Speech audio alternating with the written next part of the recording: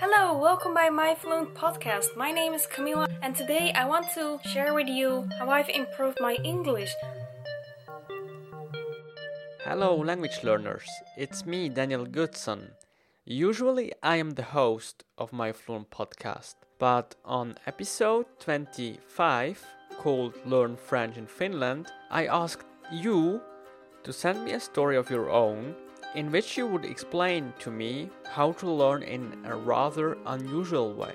So, thanks to Kamila, polyglot and author of the blog polyglotsdiary.com, I can just have a cup of tea and listen. I had to improve my English in order to get accepted at the university. I wanted to enroll in English study, and for this reason I had to take an English exam. So I tried several ways to improve my English because 1.5 years ago I wasn't even able to communicate with native speakers. There are 4 things that helped me a lot to improve, and I want to mention them in this podcast. I try to speak with native speakers every time when I had the chance.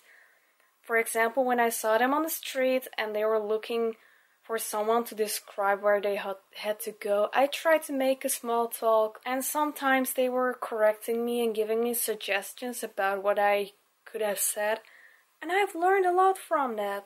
And the second way is just by speaking with Spanish speakers.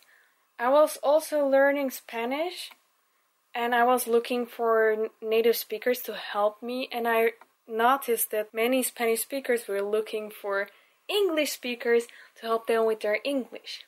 So I tried to help them with their English, and I was forced to speak in English because my Spanish was worse than my English, so I had no other choice to communicate with them. I had to describe things, I had to give examples, and I had to translate words. So everything I was using towards them, I could remember, and this way I had improved a lot.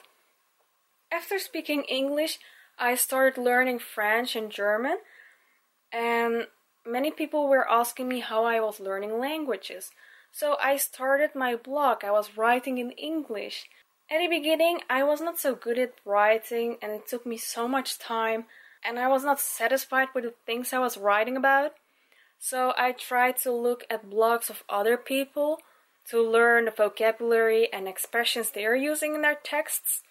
And I tried to use the same kind of things in my posts as well.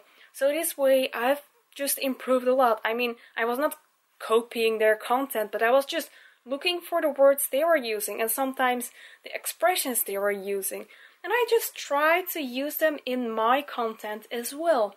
And another reason why writing has improved my English is because I was using some grammar checkers just to correct my grammar, and this way I've learned so much about grammar that I felt confident about speaking in English as well, because I know that I was speaking correctly because I had learned how to speak correctly. Before, I had to think about my sentences, if they were correct or not, and it was just the reason why I was not fluent, because I was continuously thinking about the way I was speaking while I was speaking.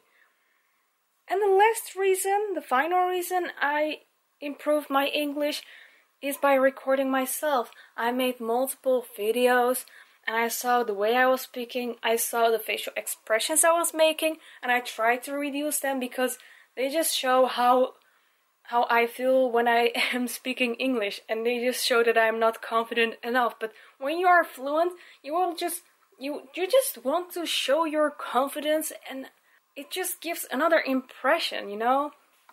So I was recording myself. I was also seeing when I was pronouncing some words incorrectly, I just could see on my face how I was pronouncing them, and this way I could improve myself as well. So, if you want to improve your English, make sure you take every opportunity to talk with native speakers or non-native speakers. Try to write, or just try to focus on the words you have to learn, read more about them, Watch more videos about the topics you want to learn new vocabulary about, and record yourself. If you have other tips to learn languages, or if you want to share your experience with learning English, contact Daniel. You can find his email address on this website, and see you in the next episode.